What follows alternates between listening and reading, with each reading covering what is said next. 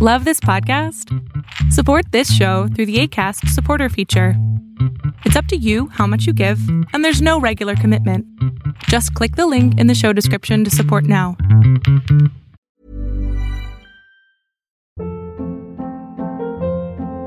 Hold up. What was that? Boring. No flavor. That was as bad as those leftovers you ate all week. Keke Palmer here, and it's time to say hello to something fresh and guilt-free. Hello Fresh. Jazz up dinner with pecan-crusted chicken or garlic butter shrimp scampi. Now that's music to my mouth. Hello Fresh. Let's get this dinner party started. Discover all the delicious possibilities at hellofresh.com. Hey, it's Ryan Reynolds, and I'm here with Keith, co-star of my upcoming film, If, only in theaters May 17th. Do you want to tell people the big news?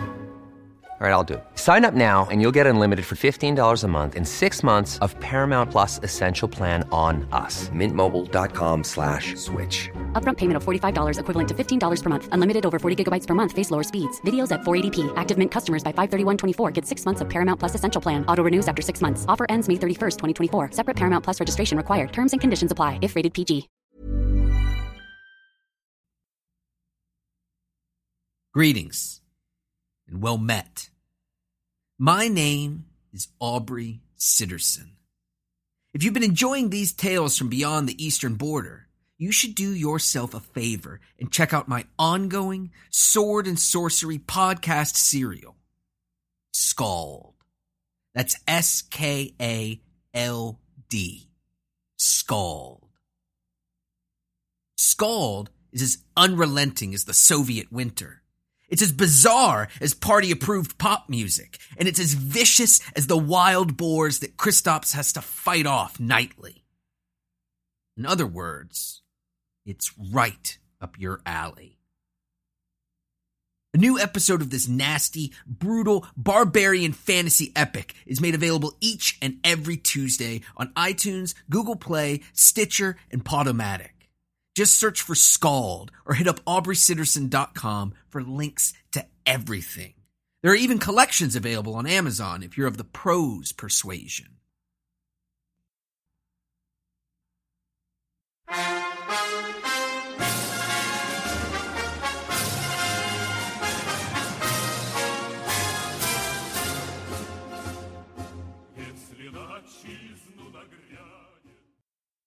Greetings, comrades, and welcome to the Eastern Border. I have heard that this is the National Poetry Month in the United States. So, here's a poem for you, my listeners. I am not a poet, and I just translated this to English. But here you go. My thoughts, they run around various routes at night. Forwards, sideways, sometimes circling. My roots, I feel that they're not growing as they should. Even in fertile ground, they wither and die. My people, they're withering out all over the world. Without its own country, my nation shatters and fights between itself. My nation, it's withering out all over the world. Not even on its own land it's growing as it should. God, help us. God, help us to our Latvian nation. Bring it back home to the shores of Daugava. Bring it back home. This is the English translation of some of the lyrics of Manai Tautai, or To My Nation, which was sung by Ieva Akurātere. She performed this song at the festival Liepājas Dzintars, or the Amber of Liepāja, Liepāja being the birthplace of rock in Latvia. When she performed this song at this festival in 1988, the entire audience rose to its feet and, in tears, sang along. It was a particularly noteworthy event, as the hall was full of Soviet militionieri and folks from the Soviet army. We'll get to this particular story later, but there's a reason why 1988 is such an important year. It is a breaking point. The rattling of the cage had become really, really serious by that point. If previously the reforms were controlled and performed according to plan, and the Moscow government had no reason to panic, then, in 1988, they suddenly had every reason to throw their arms in the air and start shouting just about like they don't care. Which is a bad joke, I know. Like I mentioned in the Very Old Men episode, Both of our national independence movements were made in this year. Latvian National Front and Latvian National Independence Movement. They were the political movements which grew out of my previously mentioned environmental organizations. These were purely political ones oriented towards the Latvian independence. Well, how did it become possible? You see, 1988, like I said, was a breaking point. And all of this story of Latvian independence truly begins in January 31st of 1988, when the television program Labvakar, or Good Evening, was first aired. It was run by three people: Jānis Šipkevits, who now owns stocks in the SVH radio, Ojārs Rubenis, who used to be the director of our National Theatre for a while, and another current businessman, Edvīns Inkāns. Those three people ran this program Labvakar for many years, even after we gained independence, but it started out as an investigative program, something like your 60 Minutes, as far as I know what 60 Minutes is. It's an investigative news program that also touches some interesting subjects. And in this period of Glasnost, all the interesting subjects were nationalism, critique of the government, and just, things which could be made better. Sometimes even just everyday things like fixing the potholes or something. But they became extremely popular in no time, so they were kind of watched over, but also really listened to. They had a lot of power in the media, and they basically managed to achieve that this Latvian National Front and Latvian National Independence Movement were allowed to exist. Because they supported them. They said, yeah, this is according to the law. Like previously, all the reforms were legal under this law. So they supported this. And they always reminded everyone that, hey, no, we're here. We're good. We're operating just as Gorbachev wants us, right, Gorby? And Gorby clenches his teeth and has to say, yeah, all right. Because he has his own troubles in Moscow by that point. So, they, together, by popularizing these parties and together working with them, they managed to actually achieve some changes. Like, some real changes for the first time. Of course, almost nobody was speaking directly about just dissolving the Soviet Union, no. At that time, we just kind of wanted to leave it, because technically, in the constitution of the Soviet Union, there were some articles written about the fact that the member states could leave it. Obviously, if in earlier times no one even thought about even thinking about this, then now it kind of started to look like a real possibility. And you had to work hard and put all your effort in it, but you could do it, but you just had to make it look like you were just doing things the Soviet way, and we're still Soviet, but we want this independence and some liberty here and there. But the Soviet power over Latvia, the Higher Council power, which was running Latvian territory at the time, they just thought, okay, we're going to give them some freedoms, and then it's going to get better. They really hoped that by giving Latvians some freedoms, they would just calm us all down, and that the Soviet Union would remain, as it were, just like Gorbachev intended. The problem of how it all went down started with the fact that they gave us freedoms for which we wanted for such a long time, but they just enabled so much more ways of breaking apart and becoming completely different than I think Augstākā padome, or the highest council, highest Soviet, ever expected. And I'll be talking about the particular liberties and freedoms that they actually gave to Latvian people in 1988, even before the first democratic election here. For starters, in the 25th of March, in 1988, this higher council allowed to publicly remember, to create a memorial event for the memory of the people who were deported to Siberia in 25th of March of 1949. Now, to explain this, even though we will get to Stalin in a later series of this show, I have to explain to you what exactly happened in the 25th of March in 1949. You see, in 1949, in the January of it, 29th of January, a top-secret USSR Minister Council's decision was made. Completely top secret, and it was just for inner usage of the party in Czechia.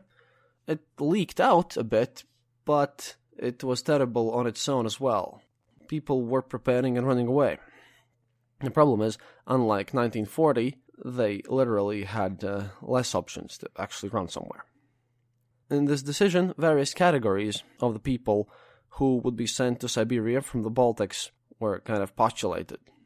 First off, people who would need to be sent to Siberia were kulaks and their families. Technically, kulak was just a farmer who refused to go to kolkhoz. Not the very poorest of farmers, no, but you were a kulak essentially if you had, say, a horse or a cow, or that you weren't working completely alone on your field, but you were just maybe hiring a farmhand or two. That meant you were a terrible enemy of the people, exploitative capitalist, and if you didn't want to join the kolkhoz because obviously you were working way more efficiently on the farm, well, you are now an enemy of the nation, and you and your family would be just sent to Siberia, and all of your property would be confiscated. These people usually were richer because they just worked harder. In Latvia, we had this agrarian reform in the 1920s. The land was split up almost evenly, and these people really did work harder than the rest of them because the rest of them were already driven into kolkhoz. Because forming of kolkhoz didn't happen in a single day. First off, it was voluntary, and then some people joined them, some people were forced to join, but not all of them joined. So, in this 1949, 29th of January, it was finally decided that, enough is enough. Those efficient peasants who dare to own a horse in our beautiful farmers and workers nation, no guys, these people are going to Siberia. And, all of their lands confiscated, added to kolkhoz, the usual. They were sent to Siberia together with, quote here, with bandits that would be partisans, that would include partisans too, and illegalist families. Illegalist families were those who were living in the territory of Latvian SSR, but weren't legally allowed to be there. Escaped people from Russian or Ukrainian kolkhoz who were just moved to Latvia illegally. That is, they weren't sent there, they would have just come on their own. And that's kind of paradoxical because the Soviet Union later on just tossed in a huge amount of people from other nations here in Latvia, but even that was forced. Because even if you did come here from Russia or Ukraine, but you weren't forced to come here, you just arrived, at this time it was illegal. Together with those, all of the bandits, and when I'm speaking bandits, I'm talking about mostly national partisans, not the kind of people who would steal some bread or murder people or, thievery or something like that. No, those people went to common prisons. These bandits would be just sent off to Siberia because they were mostly partisans or doing something anti-Soviet. And, if you, by this point in 1949, if someone in your family, say a second cousin, would be a bit more fervent nationalist than you are, fighting a guerrilla war, because there are guerrillas, not partisans. Yeah, I meant guerrillas. I hope it didn't sound too silly, but what I meant is that here we call them partisani. So, what I meant was guerrillas. I apologize. So, if your second cousin is a guerrilla resisting the Soviet occupation, then you would be sent to Siberia. If your second cousin had been caught 2 years ago fighting against the Soviet Union, somehow resisting it, listening to, Radio Free Europe, sending letters to Sweden, but, he would have been caught 2 years earlier in 1947 and shot, then in 1949, you also would be sent to Siberia. Because you know what? Let's not live all sorts of, weird relatives or friends of guerrillas or, like they said, bandits whom we have shot. Just, we need to make more space here. Send them all off to Siberia. The third part was the legalized bandits, as they were called.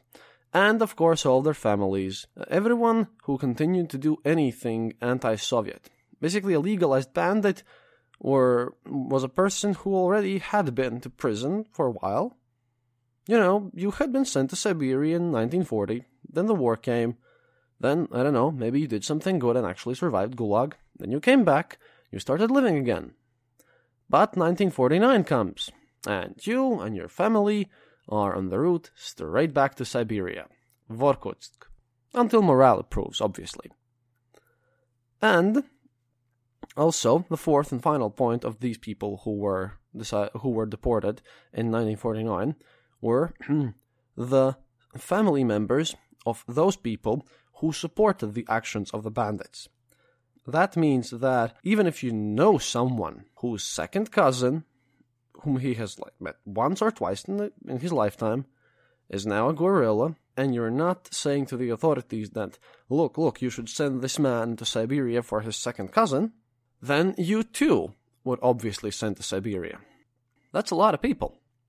Now, specifically in the decision, it was stated that those family members who weren't adults yet, the minors, and those who weren't able to work, that is, people in the age of retirement, or really young kids, or, war veterans who would become disabled, people who just couldn't work. Those and the minors wouldn't be sent to Siberia, but they could voluntarily choose to go together with their families.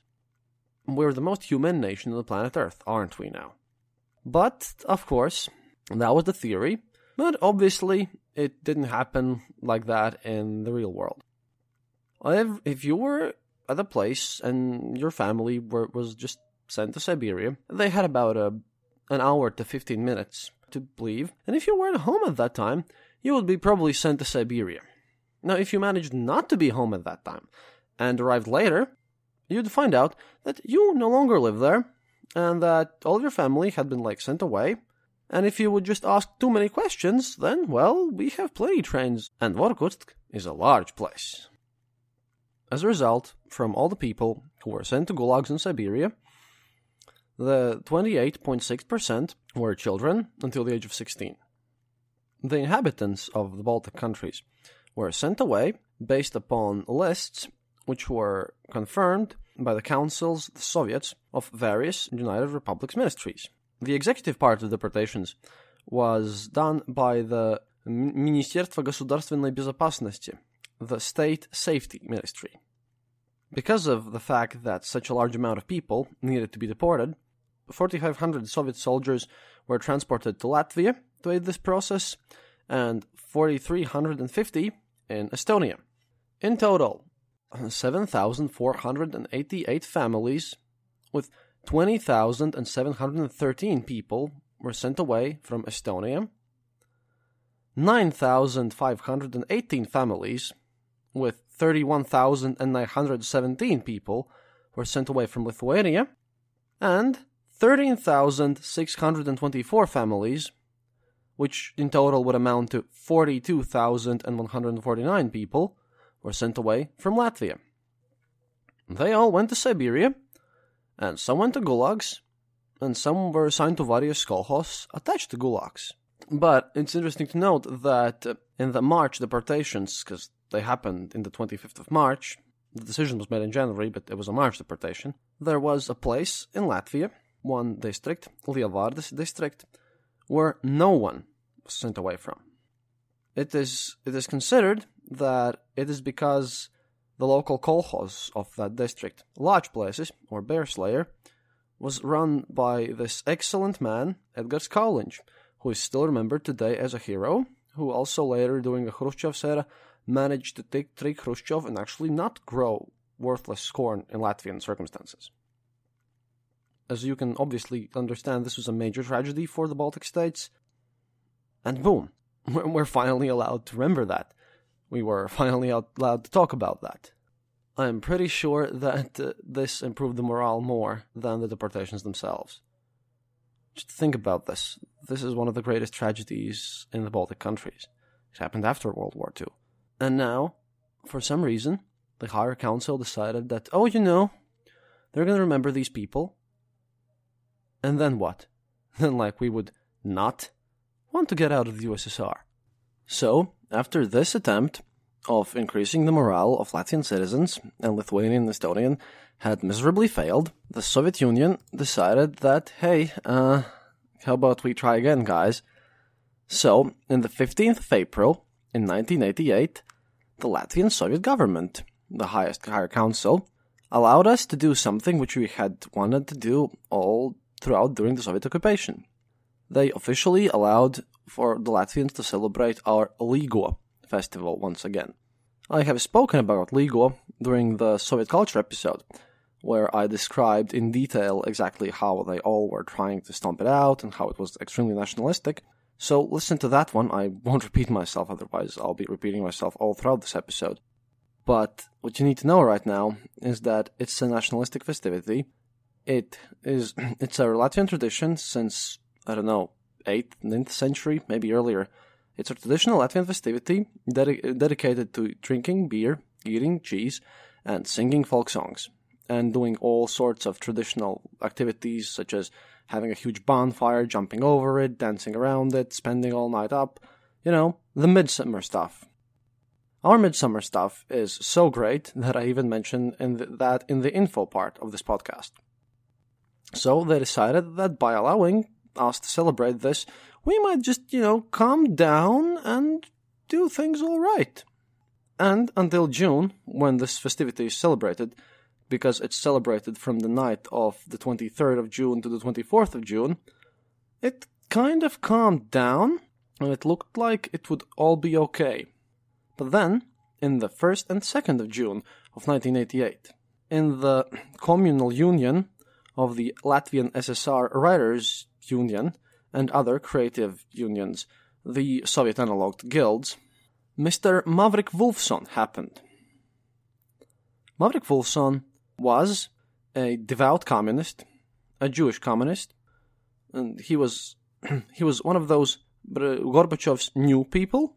He firmly believed in a socialism with a human face, as they used to call it in other friendly neighborhood countries, and he firmly stood for all of this glasnost and perestroika, and had a firm belief that it all worked.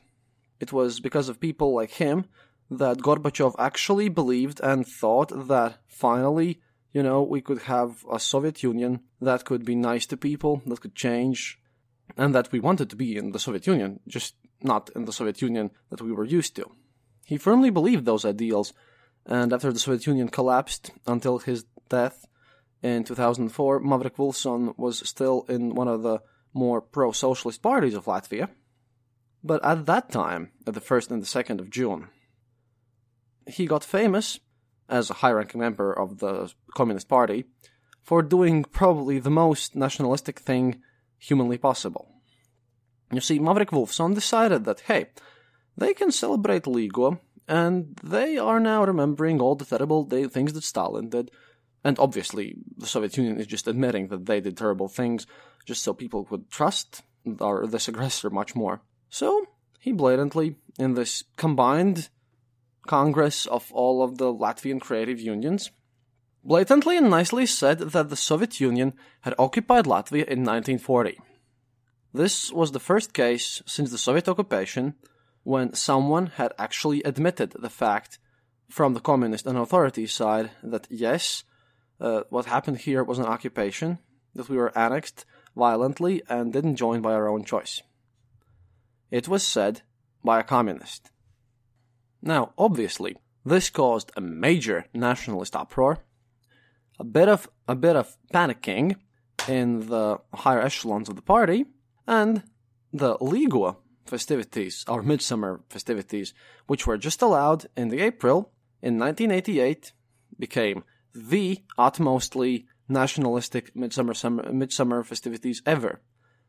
From a gesture which was originally intended, like I said, of just giving us some false hope and just, calming us down by giving us some liberties, it spectacularly backfired.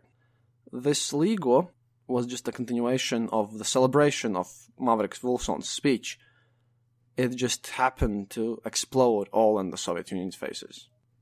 Starting from that moment, in the 10th of July, that Latvian national independence movement was made. Soon after that, Latvian National Front. Everyone. Hey, it's Danny Pellegrino from Everything Iconic. Ready to upgrade your style game without blowing your budget? Check out Quince. They've got all the good stuff, shirts and polos, activewear, and fine leather goods, all at 50 to 80% less than other high-end brands. And the best part? They're all about safe, ethical, and responsible manufacturing. Get that luxury vibe without the luxury price tag. Hit up quince.com/upgrade for free shipping and 365-day returns on your next order. That's quince.com/upgrade. Hey, it's Ryan Reynolds, and I'm here with Keith, co-star of my upcoming film, If, only in theaters May 17th. Do you want to tell people the big news? All right, I'll do it. Sign up now and you'll get unlimited for $15 a month and 6 months of Paramount Plus Essential Plan on us. MintMobile.com/switch. Upfront payment of $45 equivalent to $15 per month. Unlimited over 40 gigabytes per month. Face lower speeds. Videos at 480p. Active Mint customers by 531.24 get 6 months of Paramount Plus Essential Plan. Auto renews after 6 months. Offer ends May 31st, 2024. Separate Paramount Plus registration required. Terms and conditions apply if rated PG. Went completely crazy about independence. So, I suppose, thank you, Mr. Mavericks Wolfsons. Afterwards, obviously, he was quite sad about what had happened, because when he mentioned this occupation fact, he never really intended to say that Latvia should be independent again, as far as I understood from reading his speech. But really, props to the man. By this point, as everyone was just ballistically nationalistic, the Soviet Union decided that, hey, you know, they're hyper-nationalistic. How about we calm them down and, hey, you will now be allowed to use your own old Latvian flag. And they allowed us to use this flag because in the 27th of September, 1988, after July, the National Independence Movement was made, and all of these events previously, the Latvian SSR Higher Council, and it's still the Communist Higher Council. There are a lot of national communists which are like seeing which way the wind blows, so they're slowly working towards their goal of Gorbachev's reforms, but they're starting to think that, hey, it suddenly, slowly looks like that maybe, you know, we could eventually, in some 5 or 10 years, move to an independent country. Like I mentioned, Mr. Gorbanov's thought in an episode about Still Gorby. So I think they allowed this to happen because they just wanted to be on the winning side, for the most part. But yeah, on the 27th of December of 1988, they announced publicly that the Latvian people have had their cultural historical symbols, and that, you know, all those pro-Sovietish symbols would be again replaced by those. Because, you know, we are still in the Soviet Union, but Latvian people have their symbols, and Estonians and Lithuanians had their own symbols, so why should we just all use this unified imagery of hammer and sickle? Let's use our own stuff. Oh, and we did. Before we move up to the crazy parts, which happen later, which will lead to Ieva Akuratere and her wonderful song, let's have a short break and hear some information from the lovely editor, Alice. Greetings, this is Alice. Firstly, thank you for all of your reviews and emails and support, and criticism. We take your criticism and advice very seriously, and we're happy that people actually write to us on how to make the show better. Sorry that we can't reply to all of you immediately. It's been pretty busy in these parts, and we actually had a visitor from New York who stayed here for a few days, and Christophs was also involved in an investigative journalism class brought here by Newsplex, the New England Center of Investigative Reporting and University of South Carolina. We're sure that this will help the quality of the show as well. In other news, our Patreon supporters just got what we promised. Our Rocky IV live commentary track is available for download on our Patreon page for those who support us. And if you've donated to us through PayPal, drop us an email and we will send you a download link as well. We plan on doing commentary tracks for other Cold War movies as well for our supporters. If you haven't supported us in the past but you want to enjoy us, you can go to patreon.com/theeasternborder and become a patron of the show. Or, if you don't want to commit to us so thoroughly, we recommend you visit our homepage. That would be the easternborder.lv. theeasternborder.lv, and send us some of your spare change. Of course, you can also follow us on Facebook by searching The Eastern Border, or on Twitter at Eastern_Border, and we're really active there. Don't forget to tell about us to your friends and family and grandma, and give us reviews on iTunes. And as we're active on social media and we have listeners from many countries, we picked up some friends along the way. Now, they're not sponsors. We're not getting any money from them. They're just nice small companies, which we think would interest our listeners, and here's two of them. The first one is the Latvian Lunchroom in Adelaide, Australia, located just in the Central Market and owned by a family of Latvian Australians. Our listeners asked us where they can get a taste of the famous Latvian beer and our national cuisine. We looked it up and hey, Australians got lucky first. If we'll find other such places, we will mention them, of course. If you go there, from what I've seen in their menu, available online, their best beer is Mītavas. Second one is an app called Sandbox Military with 2 X's, so Sandbox Military.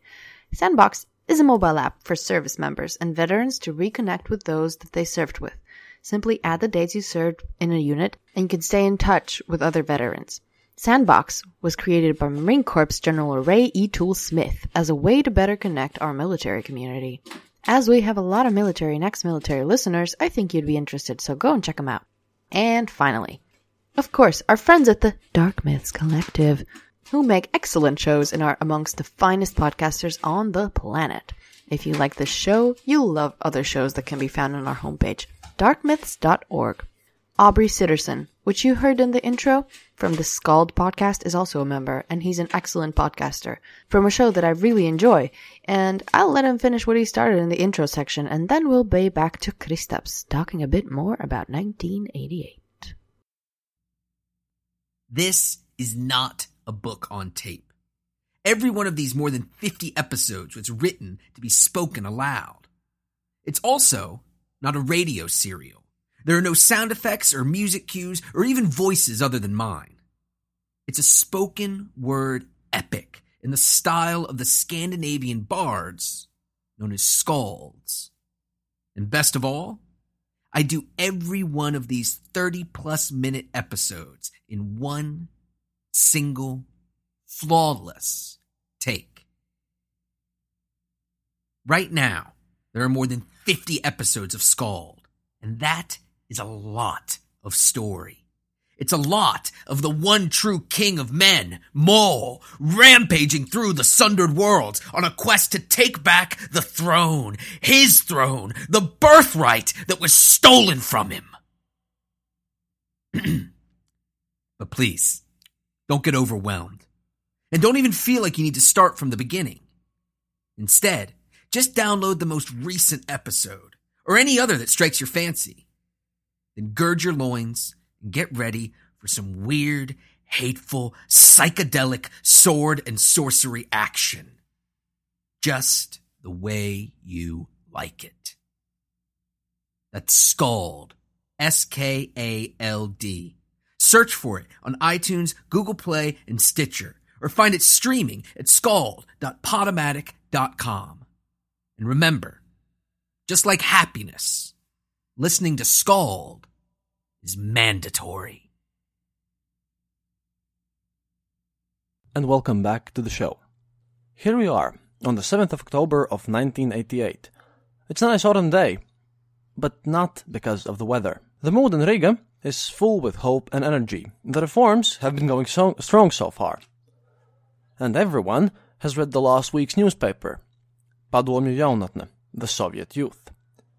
The current 188th number has come out in the 1st of October, and there's an article there written by a journalist, Arnolds Klotiņš.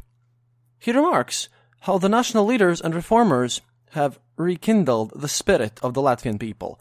And not only Latvia, no, this wind of change has swept through all over the Baltics. He mentions a certain event that has happened in September in Estonia. They had a protest that was a concert at the same time. It gathered 300,000, quote, disciplined Estonian patriots and reformers, end quote, there, including the Estonian Communistic Party's Central Committee leader, Vaino Veljas. They had demonstrated that people want reforms and that they are no longer just the local population, but instead should be treated as a nation. Klotiņš mentions in this article that there will be a similar thing here in Latvia, set on the 7th of October, which, as I remind you, is where we are on the timeline right now. This event is going to be called the National Manifestation for a Just State, and all the political activists are going to be there. Also, all of the Latvia's famous rock and pop singers are going to be there, and all of our choirs, of which we have many. As, you know, we still have our national choir singing mega festival every 4 years, so a lot of people here are in those. So it's the 7th of October, and everyone is waiting on what's going to happen. Almost nobody is in the center of Riga. Everyone is in Mežapark's open-air theater. Oh, and they're waiting. They kind of know what's going to happen, and are excited about it, but there's still some uncertainty in the air. For one, we still legally can't ask for full independence, not yet. No. For now, it's just autonomy. For now. There are a lot of speeches on this theater, which is chock full with people, and the speeches are basically, well, they're made by the people who work in Lavakar and other national leaders, but the speeches are essentially asking for what would be a radical version of the Gorbachev's reforms when taken to the extremes.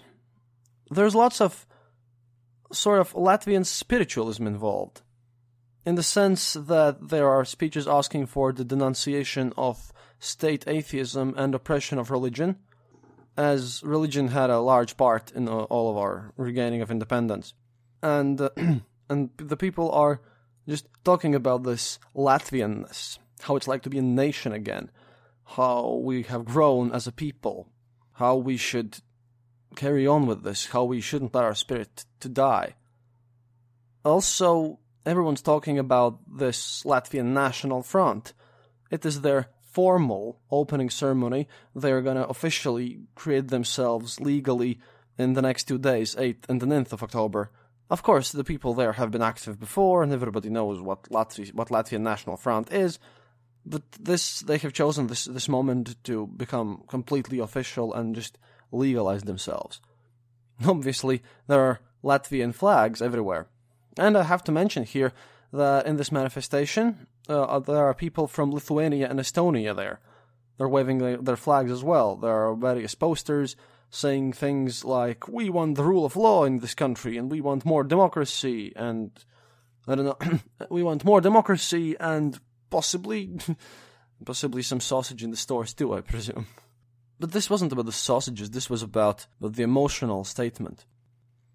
In the middle of all of these politician speeches about how we want autonomy and how Latvians should understand their Latvianness and how we should be more patriotic, the centerpiece happens.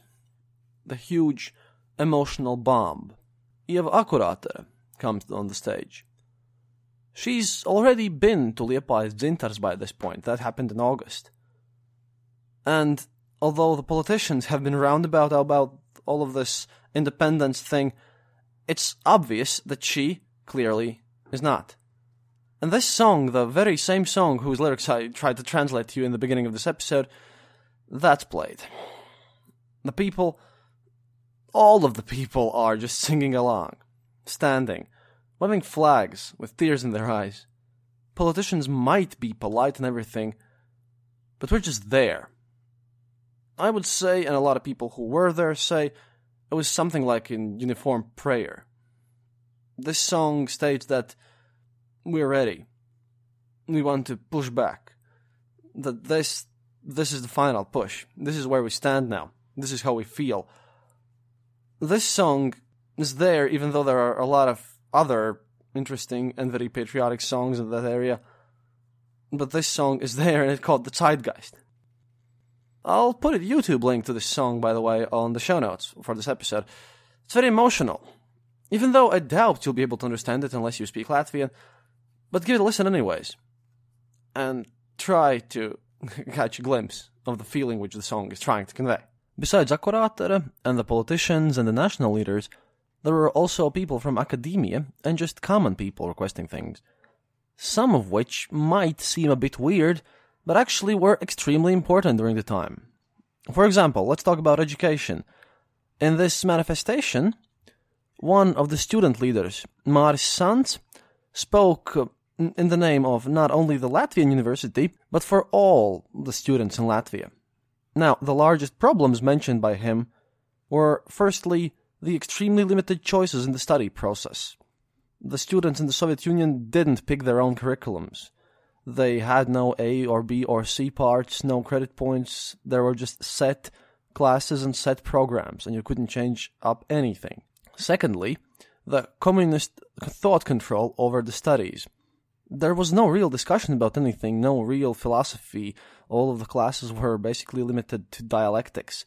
Of course, you could get some studies, some philosophy in some culture in some specialized classes, of which there were few and far between, but mostly everything, even Plato, was studied under the comparison to Marxism-Leninism and how he went into this system of thought. There was also a special class called Marxism-Leninism, and you had to pass an exam at the end of each year, and if you didn't pass your Marxism-Leninism exam, well, then you can't be an engineer, or a history teacher, or a doctor. Everyone had to pass Marxism-Leninism, and even if you discuss, and there was, like I said, no discussion of any other way of thinking, except through the lens of this, which angered students, obviously. Also, there was this militarization of everything. The civil defense classes, which also were mandatory for all students, involved learning how to put on your gas mask really quickly. Involved physical tests. It was called the GDA, Gatavs darbam aizsardzībai. You, for example, if you were, even you could be a genius engineer, but you just had to run those 10 miles in a set amount of time, or you would fail, even in the university. I'm not saying that any physical education is bad, it's just that in the university, in my opinion, you should be able to opt out of this program if you want to, for example, if you can't do it because of your physical abilities. And, of course, students were really tired when, after a hard day of studying, like I said, for example, how to be a doctor, they had to also learn how to disassemble and assemble their Kalashnikovs. And if they failed that, well then, they didn't pass. Students demanded a true humanities faculty with some actual discussion in there. Obviously with the argument that if Marxism-Leninism is as good as the state said it would be, then obviously in a fair discussion it should win out. It's a nice cover-up, but, we had to use some argumentation. Oh, and another thing was that they demanded a cybernetics faculty, because the USSR had been lagging behind in this area, which was viewed by the academia as one of the reasons why it also had started to lag behind in the space race and also in the economy in general. The Latvian university was a mess, and not only ideologically. They also wanted some responsibility in the economics, literally demanding to be allowed to not spend money on useless things. Oh, and by the way, they wanted the permission to allow people who don't make it into the government-sponsored study groups to be allowed to study by paying for the studies themselves. That is, people demanded that they should be allowed to pay for universities.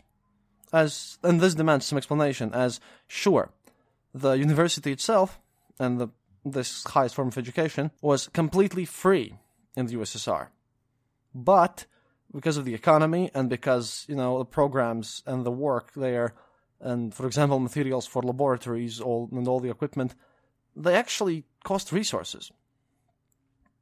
But as the government is supposed to pay for every one of the students there with the economy that's really struggling, they just couldn't afford that many people actually studying.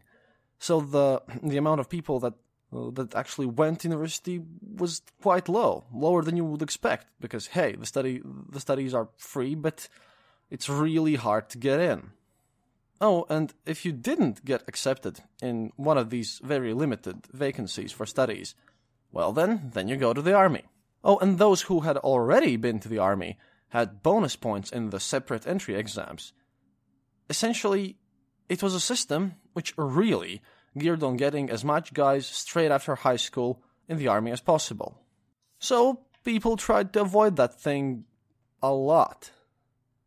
Hey, I know a person who faked his way out of the army by mixing up his urine samples to prove that he had some sort of an illness. The problem was when he mixed those up, and it turned out that he could give in a pregnant woman's urine sample, so that didn't work out quite well for him.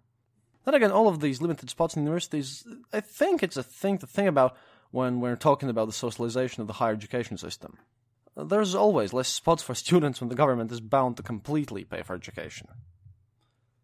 Then again, students are weird folk in general. Atis Zakatistovs, PhD, in a radio interview, remembered that during this time, there were quite a few physical confrontations between Latvian and Russian students, many of which were paid for by the Communist Party and the KGB, as I have to admit, quite a lot of the Russians living there at the time actually supported the ideas of independence, or, at the very least, some form of autonomy. He remembers how during one of the numerous small protests, a fight broke out. Basically, some students were outside smoking, and they decided just on the spot that, hey, we're going to skip the next lecture and just hold up some posters and wave some self-made flags. So they did it. That was the mood at the time. You should understand that after my description of the manifestation. And apparently another group of Russian students, because there were two separate groups of students in each university. Over here, one group was always Latvian, the other one was Russian. So the Russian students saw this, and some of them were quite aggressive, and Mr. Zakatistovs remembers that there were some people that he hadn't seen before, which just plays into this idea that some of them were paid for. So some of those students just came up and tried to tear down these posters and just mess up these students. Obviously, one thing led to another, and a fight broke out just across the street from the history faculty where Zakatistovs was studying at the time. It started out small, but as he recalls, a wall against wall was the end result. Literally, like one of those medieval battles. People just clinching their elbows and standing in front of them and protesting because other students just came in to help. And those protesters, well, most of them didn't actually went into this. They were trying to push each other out. There was some punching of faces, but mostly there was this chain of people trying to block the other group, which were like in a phalanx formation, trying to break through and just beat up those students with posters and their drinks. Well, it was broken up when some teachers from the faculty actually came down and gave them some stern looks and threatened to call the militia. But thankfully it ended well, as no one got majorly hurt. But such tense confrontations were really common during that era. But like I said, students are weird people, and this is a very patriotic time for our nation. But yeah, we've come to the end of 1988, and we have entered 1989 here on this huge, massive wave of patriotism. I'm cutting off the timeline here because the next year involves events in Moscow and other Baltic states on which I'll have to take a separate look at. So this really doesn't fit in this episode so much. Next episode, coming out in early May, will be about the family life, childhood, and entertainment in the USSR, with a special place reserved to talk about chess. До свидания, товарищи. This podcast is part of the Dark Myths Collective. Visit darkmyths.org for more shows like this one. The darkness awaits. Thank you for listening to The Eastern Border. If you have any comments or specific details you'd like to know, you're welcome to leave it in the comment section on our site, theeasternborder.lv, and we'll rummage even to the western border to find you an answer. Like this podcast, subscribe to us on iTunes, Stitcher, or on our RSS feed. Happiness is mandatory. Good reviews and donations feed the farmers of our kolkhos in the great motherland. The Eastern Border salutes you.